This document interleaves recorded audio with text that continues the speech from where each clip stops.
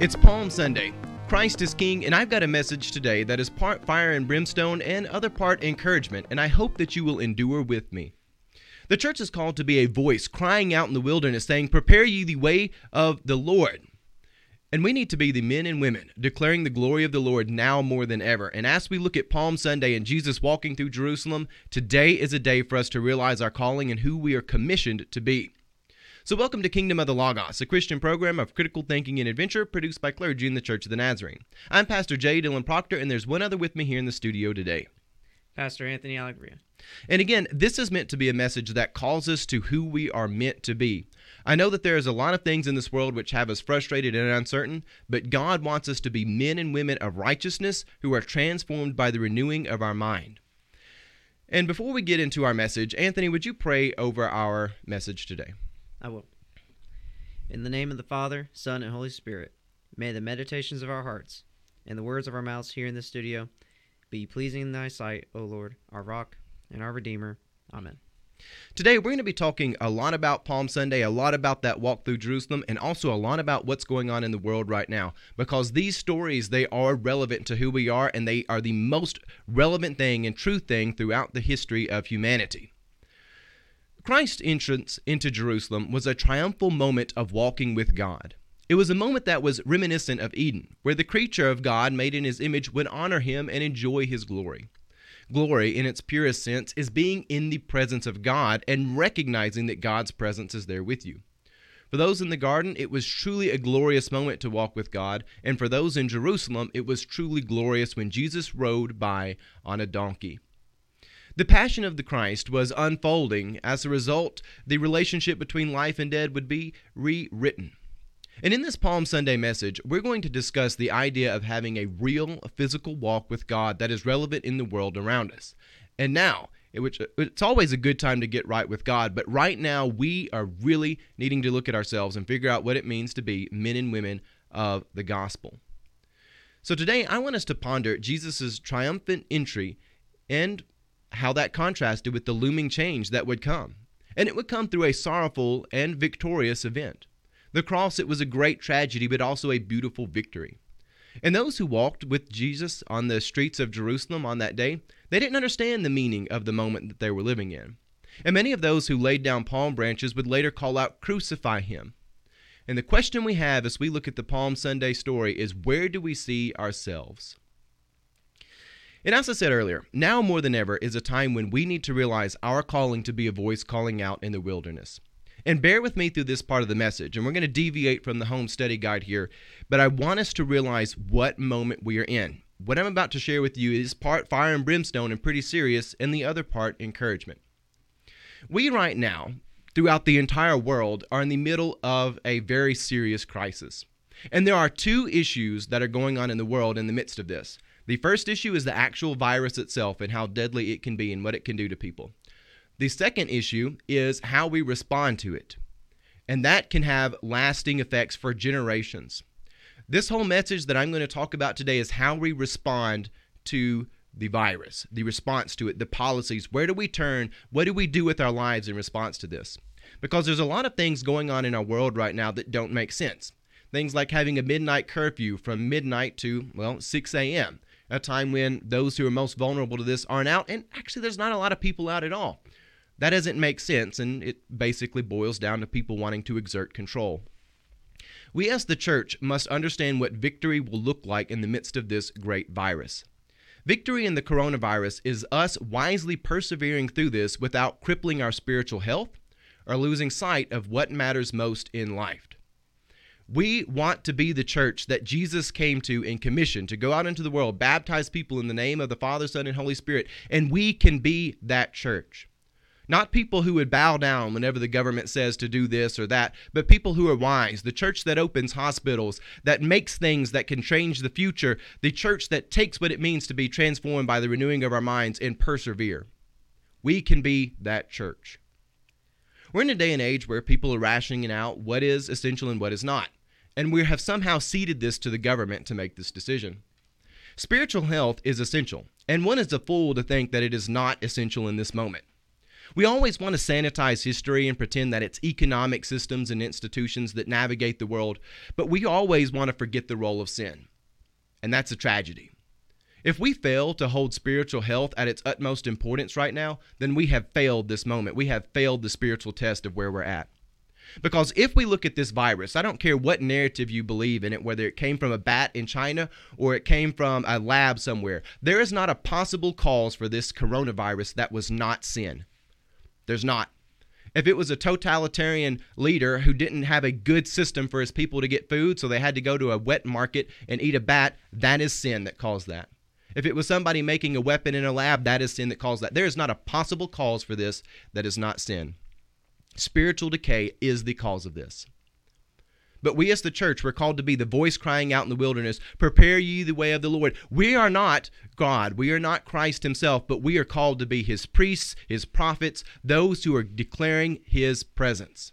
It's Palm Sunday. We should be out waving our palm branches, laying them down, saying, Jesus is Lord. Yeah, I was right earlier when I said some of the people who did that, they'd be crying, crucify him later. But in that moment, they recognized he was God. And we need to be people who recognized who is God and hold with it. Salvation cannot come from government. And government is not the Redeemer. The Old Testament understanding of a Redeemer, and you can find this translated over into the New Testament, though Christ redefines a lot of these things, is the one who comes to settle your affairs when you can't.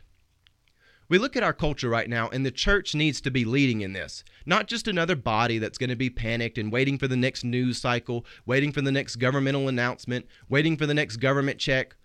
We know all of these things are unreliable, and they are from sources that are more interested in painting a narrative than telling the truth. And the fact that we would sit there and know that these people aren't interested in truth, they're more interested in a narrative and politics and how they shape the world than being truthful, why we would want to trust and cede all power and authority to that is just unbelievable to me. As if we wouldn't think those tentacles would come back with consequences. We do have a real deadly virus on our hands, but we are conceding the redemptive calling of our God to forces that are not interested in the truth of life. We should be a people imagining how God might call us to be active in stopping this. We might be on hold from the things that we do outside of our houses. Our kids may not be going to school. We may not be able to do the things that we want to do. But I can promise you this, sin is not on hold. And you're kidding yourself if you don't recognize this. I've never liked Stephen King and his novels and movies, but he has a book, and it's made into a TV series out called The Stand. And in that, the plot is basically there's a real virus that comes to destroy the world, but somewhere in the middle of that, the devil appears to take advantage of the crisis and plummet things into further chaos. You know, I don't like Stephen King, but he's right in that. Whenever there's real crises that exist in the world, all these people who say never let a crisis go to waste, they mean it. And we as the church need to be the voice calling out in the wilderness. We need to be wise about this moment without ceding all power and salvation to the government. Where is the church that built hospitals? Where is the spirit of the New Testament that understood the purpose of life was to persevere, not to avoid suffering? The church needs to be leading in all of this. We can be that church. I look around right now, and even the church that I have now, we're not a huge congregation, but we are pretty much a perfect microcosm of everything going on in America and the world. I have some ladies who are sitting at home. They're sewing up little masks and things of that nature. You know what? That's what the church needs to have right now. The attitude that says we're called to do everything but be idle. And if I'm going to sit at home, I'm going to be productive. I'm going to use my mind. I'm going to use my imagination. We have all these pictures and images of people holding their hands up in a dark room worshiping. And what bothers me is throughout 2,000, however many thousand years of history of the people of God you want to look at, that is a relatively new image. You look throughout the history of the people of God, you find people leading others through the wilderness. You find them freeing captives. You find people going from being a slave girl to a queen of one of the largest empires in history. You find somebody who's not of the house of David saying, we're going to go back. I've never done a construction or led an army, but we're going to have a sword in one hand, a trowel in the other. I'm Nehemiah. We're going to rebuild the walls of Jerusalem. You find prophets saying, we're going to build the temple in the midst of this. You find people being active. Find people like Saint Sebastian having arrows shot into him so that he would die, being executed multiple times because he's doing the work of God. We need people who are ingenuitive, imaginative, saying, how can we as the people of God lead in this? And I do see some people out there leading in this, and I praise God for them, but we as an entire body must be doing this. It's as like we have no imagination, that we can't imagine a solution that is not government control. And the reason is because we have ceded so much power to the government. And we've done this as a church over generations, and it's absolutely terrible. Where is the church that built hospitals and orphanages when nations were only concerned with militaries? Where is the church that persevered through the dark ages? We can find that church, and we are all called to be that church. You who are listening to this message, you are called to be a part of that church. The church is to be as wise as serpents and innocent as doves. The ones who lead the world must be those who understand our relationship to God. We must be a people who understand that valuing the precious gift of life is very sacred. And valuing the precious gift of life is not the same thing as saying safety first. They're not.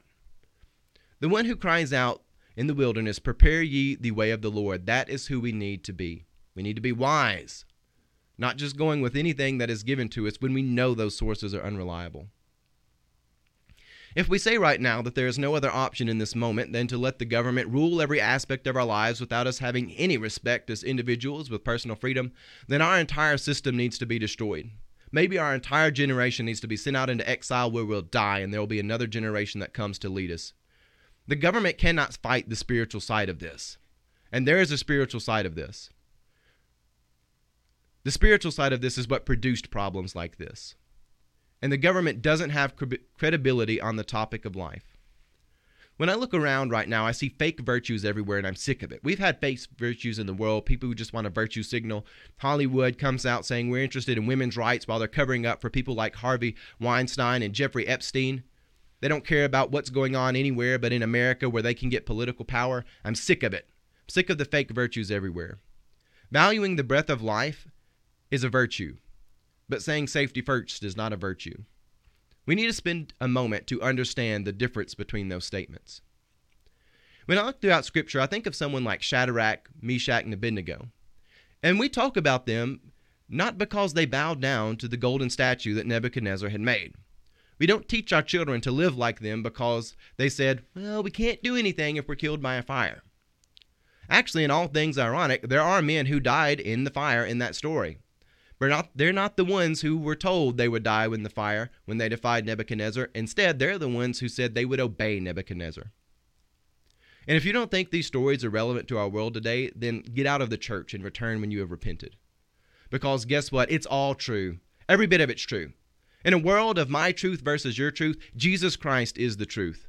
He is objective truth for all eternity. This is a spiritual moment, and the spirits of the age always look stupid when we look back at them. You know, you can go back a few generations and people saying, don't work on your car without your asbestos gloves. And now we look back at that and realize how foolish it is. In truth, there is only one worldview that holds up in history, and it's the one that was revealed to us by the God of all creation. The only objection we can ever have to this is that it refuses to cater to our own worldview, our own sin. There will always be a Pharaoh who rose up over Egypt who knew not Joseph. And if we allow the narrative of salvation comes from a totally secular government, a totally secular control which controls every aspect of our lives, then we will pay a price for this in the future. It may give us warm fuzzies here in the moment, but it will give us a price to pay in the future, and it may take generations to come that aren't even currently alive to bring the church back to where it needs to be. But you know what? We're alive in this moment, and God has called us to be the men and women of righteousness that He came and suffered and died on a cross so that we could be transformed. The images of the people of God, you look throughout them. Again, you find people leading slaves out of Egypt, people building walls, people who have no experience in things. They're not the worldly experts on stuff, but they're leading it. They're doing it anyway because God called them to. The ultimate image of Christianity isn't a bunch of people holding their hands up in an inspirational photo. The ultimate image of Christianity is Jesus Christ dead on a cross. Dead. In spite of Peter, who told him, Lord, let it not happen. Let you not die and suffer. And Jesus says, get behind me, Satan. And Jesus went to the cross where He would descend into Hades and have victory over death. That is our Lord. That is your God. That is the Word that holds the order of our whole universe together. The source of the coronavirus is sin. People have wondered for ages how the wages of sin might be death, and we right now live in a real-world example of how the wages of sin are death. We have an opportunity to show people that, look, this is what totalitarian governments do. This is what globalism and things where it looks at collective and not about personal transformation. This is what happens when you focus on the wrong things. We have an opportunity to do that, to show people the importance of living holy lives. But instead, we'd rather sit around and make a post that says things like alone together, or change our picture to say stay home, stay alive, and purge our memories of everything in the Bible that has told us about the meaning of life and death. The Bible's been telling us all along it's about perseverance. You're never given a promise that you won't go into the darkest valley. Psalms 23, which we read, it tells us the rod and staff of God will comfort you, not that you won't go there. Oh, you're going to have enemies, and you will have a cup overflowing if you'll turn to God, even in the presence of those enemies. Scripture tells us not to fear that which touches the body, but that which destroys the soul. And victory in this moment means we persevere through this wisely without destroying the soul, because we have to make the choice to do that. We can be wise in this moment and keep it we can be wise and keep it from spreading without ridiculous things like a midnight curfew, which serves no purpose at all other than control. We see governors and things come out saying, well, we sent the kids home from college, and now we realize that was a mistake because now we're sending them home to be with the older folks. We need to be walking with God and not just listening to every whim that comes out there, especially when we know the people giving us these whims are not honest with us and they don't care about truth. Where were they caring when 2,000 to 3,000 babies a day are being aborted in the U.S.? Where are they saying we need people to come over where the majority of them are sexually abused? They don't care about truth. They don't care about life. Victory in this situation is wisely persevering through it without crippling our spiritual health or losing sight of what matters most in life. We have cute little stories like the movie WALL-E, where there's the autopilot who's the villain in the end, and he says, in space we will survive, and the captain looks at him and says, no, I'm not surviving if that means I'm not living. Survival is not the same thing as being alive. The whole scripture is telling us those who seek to save their life will lose it, but those who give it up for my name's sake, they will find it. It's all true. Every bit of it's true. The story of Shadrach, Meshach, and Abednego, it's true. We must be the people of God announcing the truth of Christ Jesus. We're here to protect the sacred gift of life, but we're not going to do it by ceding it to secular things which won't respect the spiritual side of it. We need more men and women who, maybe they are at home, but they're being ingenuitive. They're being the people of God. They're figuring out how to navigate this. They're saying we're going to be leaders in this, and we're going to be spiritual leaders of this who look to God. We're not just going to be moved by every whim that comes here. We're going to be the ones on the forefront. There are people in our world capable of stepping up to this plate. We have people who are actually medical professionals, nurses, doctors, who have the ability to give wisdom on this. But they're not exactly the same group of people as those who make public policy, are they? And it tends to be that only those who do get to influence public policy are the ones who they don't really have truth in their interest. We must be the people of God. And on this Palm Sunday, we need to raise our palm branches and announce that Jesus Christ is Lord. Anthony, would you read for us Matthew chapter 21, verses 1 through 11? As they approached Jerusalem and came to Bethphage on the Mount of Olives, Jesus sent 2 disciples, saying to them, go to the village ahead of you, and at once you will find a donkey tied there, with her colt by her. Untie them and bring them to me. If anyone says anything to you, say that the Lord needs them, and he will send them right away. This took place to fulfill what was spoken through the prophet. Say to daughter Zion, see, your king comes to you, gentle and riding on a donkey, and on a colt, the foal of a donkey. The disciples went and did as Jesus had instructed them. They brought the donkey and the colt, and placed their cloaks on them for Jesus to sit on. A very large crowd spread their cloaks on the road, while others cut branches from the trees and spread them on the road. The crowds that went ahead of them, and those that followed, shouted, Hosanna to the Son of David! Blessed is he who comes in the name of the Lord! Hosanna in the highest! When Jesus entered Jerusalem, the whole city was stirred, and asked, who is this? The crowd answered, this is Jesus, the prophet from Nazareth in Galilee.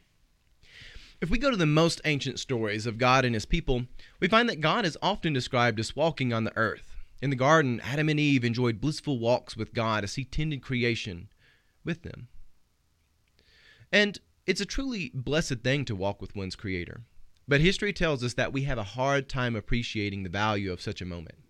Jesus walked with us that we might know Him and experience transformation into a new creature that could appreciate the honor of being with God. The term glory is one that gets thrown around a lot in English to signify things of excellence. But the idea itself has a very important meaning, and if we're going to be theological people, we need to appreciate this meaning. Glory, it has the precise meaning of marking the presence of the divine. So when we say that something is glorious, we're saying that it's so excellent, it's as if the very presence of God can be found in it. And when we shift this word into its form of glorify, then we are doing something which reveals the presence of God. It's an act of revelation to glorify something. It announces God's presence to the world, and that's what Palm Sunday is about. The whole fire and brimstone message I gave earlier, we are about this. As a people of God, we're supposed to be about glorifying God, announcing His presence, saying He is King.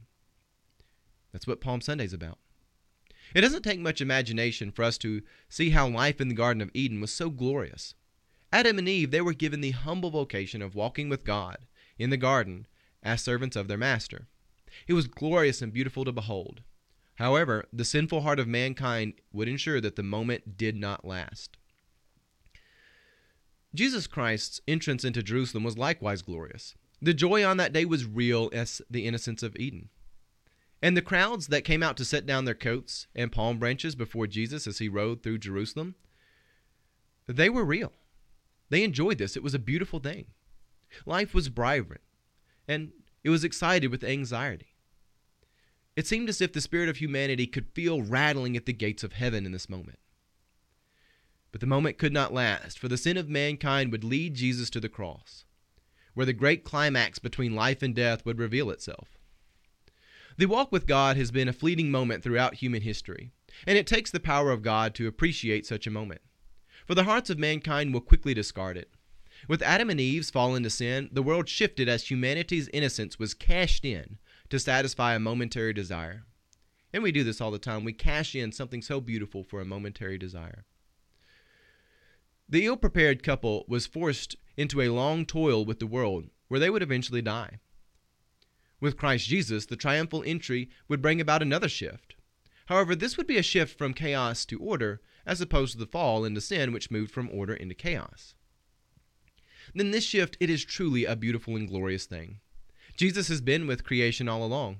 He is God the Son, begotten by the Father before time began in some inexplicable way. Christ Jesus is the Word of God incarnate, the very thing that gives order to creation, and the thing that gave order to creation in the beginning. And with the work of the cross, the order of God's Word can come into our personal lives and make us creatures capable of understanding our value in creation. God did not create us to be miserable creatures who would lay palm branches down for Him one moment and cry out, "Crucify Him," in the next. God knows that our fallen human nature has corrupted us into petty beings that are made monsters by our whims and desires. Nonetheless, God gifted us with the opportunity of redemption. Adam and Eve did not understand their own innocence, and therefore they could not enjoy they just couldn't enjoy what it meant to be God's personal servants in Eden. The disciples and even the curious crowds who laid down palm branches, they didn't understand the truth of Jesus as God. Yet we are blessed to live in a time where the work of the gospel has been revealed to us. We may not understand everything about it, but it has been revealed to us. God has opened the door for us to turn from our monstrous ways of sin and leave the way of death and start walking with Him on the way of life. As fallen creatures, we need regeneration as individuals to live righteous lives. Jesus was walking through Jerusalem on that day to provide us with the long-awaited means of transformation. Moreover, this transformation begins in the heart, begins in the soul and the mind of the individual. God wants you to live a holy life where your life is organized for righteousness, and He wants you to realize just how personal this is. Jesus went by the temple when He rode through Jerusalem among the palm branches. The temple, it was a long-lasting symbol for God's glory and the fact that God's presence was with you. But it was also a warning that you should beware. The holiness of God cannot occupy the same space as anything defiled. The temple was both a sign that God would be with you and a warning against sin and chaos. When Jesus died on the cross, the veil of the temple was torn. We no longer needed the physical building because its significance passed on to the hearts of believers. When Jesus passed by the temple, it became obsolete. And God desires to live in the temple of your heart. And just as Adam and Eve failed to appreciate their walk with God, there are going to be many today who choose to walk away from the way of life with Christ Jesus because they don't appreciate it. We must be people who appreciate the cost of walking with God.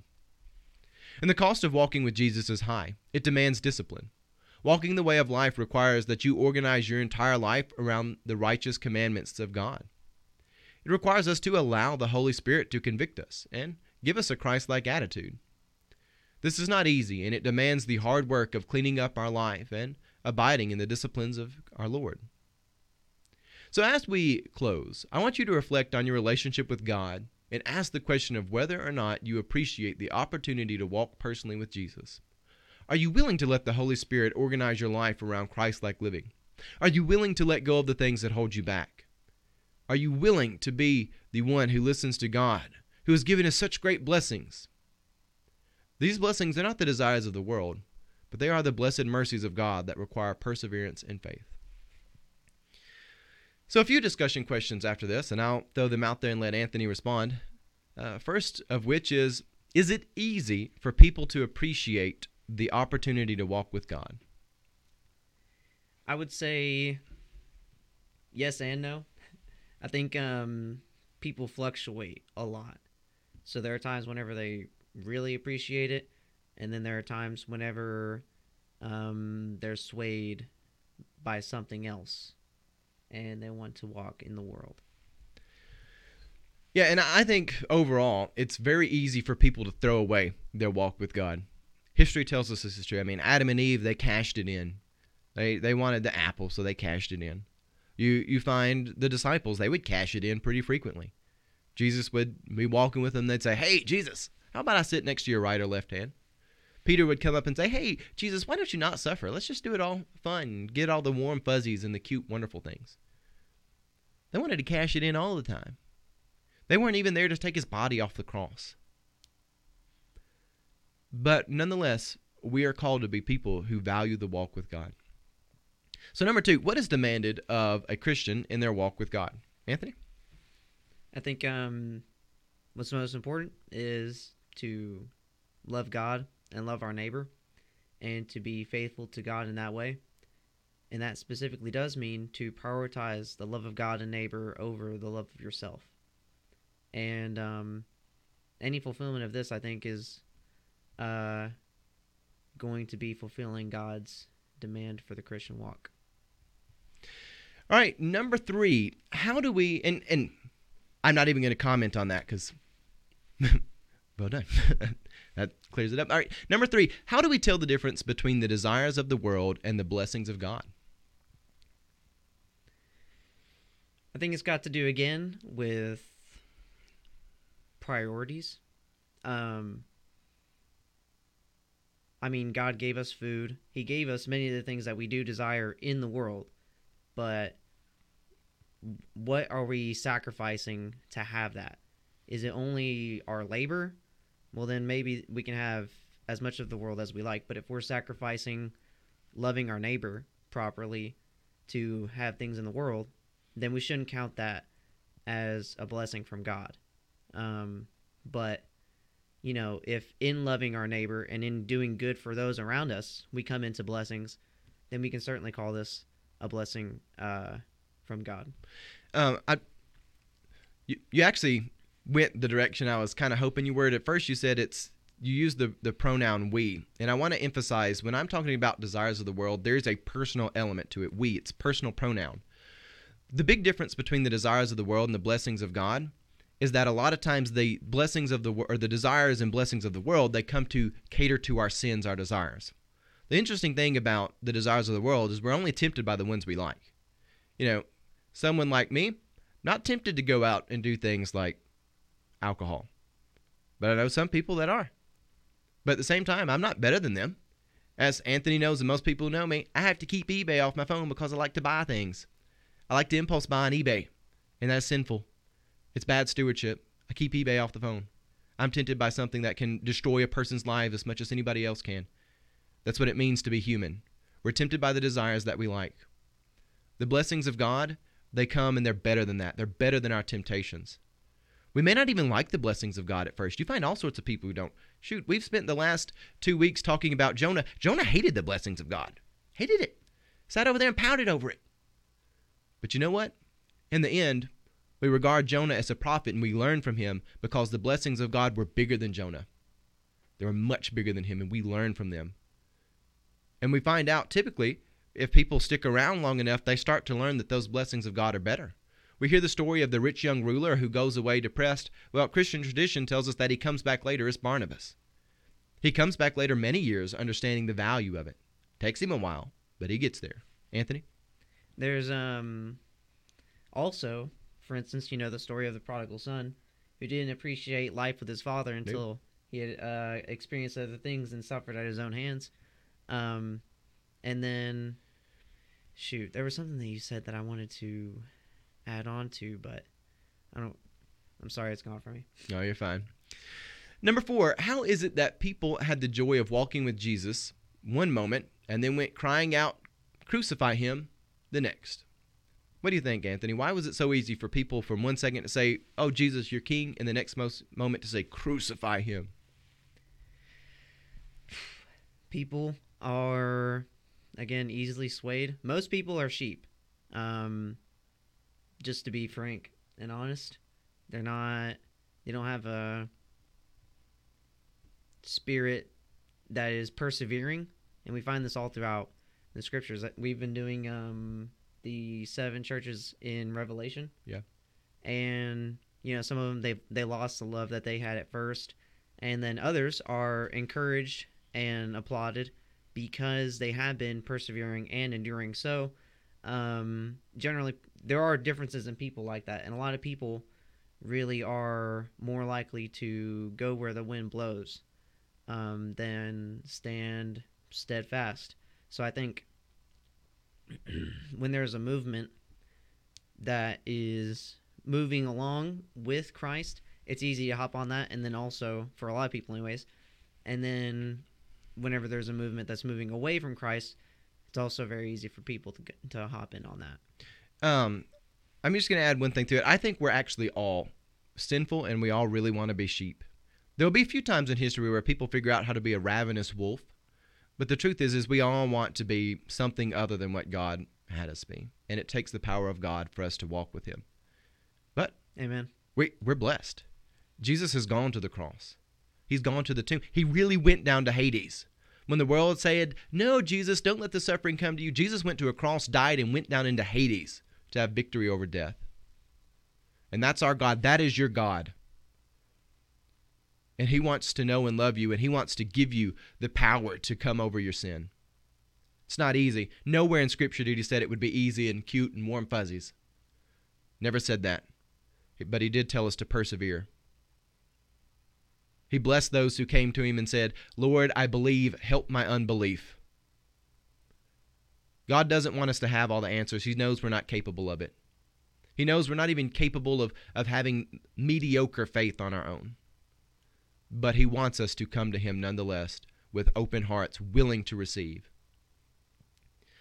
So that's where we're going to wrap this up. I hope you enjoyed this. There's a lot of fire and brimstone in here. Anthony, I don't know if you have any comments on the whole fire and brimstone early portion of this. I mean, what can I say? A lot of people are against it. If you give an honest reading to your Bible, you'll find plenty of fire and brimstone in it. So, there are certain things that happen in the world, massive movements like we're seeing now in response to the coronavirus, and someone needs to say what needs to be said. Yeah. And this is also a very special day for us because this is Anthony's last broadcast with us, or at least for now. Yes, it is. Anthony, do you have any last things you would like to say? I have really enjoyed it. I honestly have learned about as much doing this on Kingdom of the Logos as I have at school. And I really appreciate the opportunity. I appreciate those who have been listening.